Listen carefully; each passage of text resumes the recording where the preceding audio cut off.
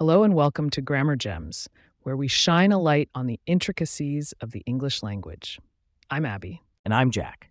Today's gem is the word overexaggerate.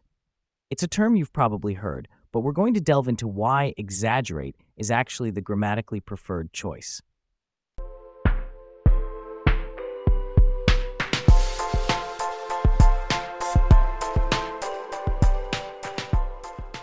Overexaggerate is a word that's crept into everyday language, but it's a classic example of a tautology. That's when a phrase repeats a concept unnecessarily. Exactly, Jack. The prefix over means too much, and exaggerate means to describe something as being more intense or larger than it is. So overexaggerate is like saying too much, too much. This redundancy makes overexaggerate a less precise choice. The pure form, exaggerate, already includes the idea of going beyond the truth or normal limits. The word exaggerate comes from the Latin exaggerare, meaning to amplify or heap up.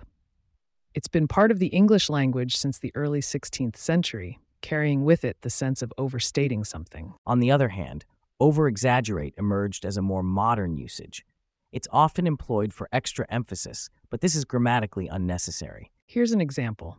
He exaggerated his role in the project. This sentence already conveys that his role was made to seem more significant than it was. Saying he overexaggerated his role is repetitive. Another example is, she exaggerated the story's details. This indicates she added extra, unnecessary elements to the story. Adding over in front of exaggerated doesn't change the fundamental meaning, it just adds clutter. While language is indeed fluid and evolving, understanding the most effective way to communicate involves recognizing these nuances. Exaggerate is the clearer, more concise choice.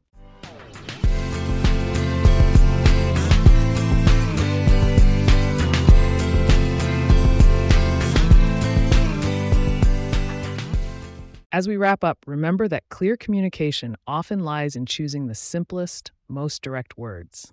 Exaggerate does the job without the need for an over in front. We hope you found today's discussion enlightening. If you have questions or topics you'd like us to explore, reach out at grammargems@pagepods.com.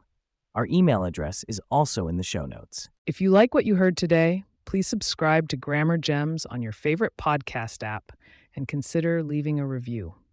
It helps others find us and refine their language skills too. And for the latest episodes and transcripts, be sure to subscribe to our newsletter through the link in the show notes. Thanks for joining us on Grammar Gems. Until next time, keep polishing your language skills.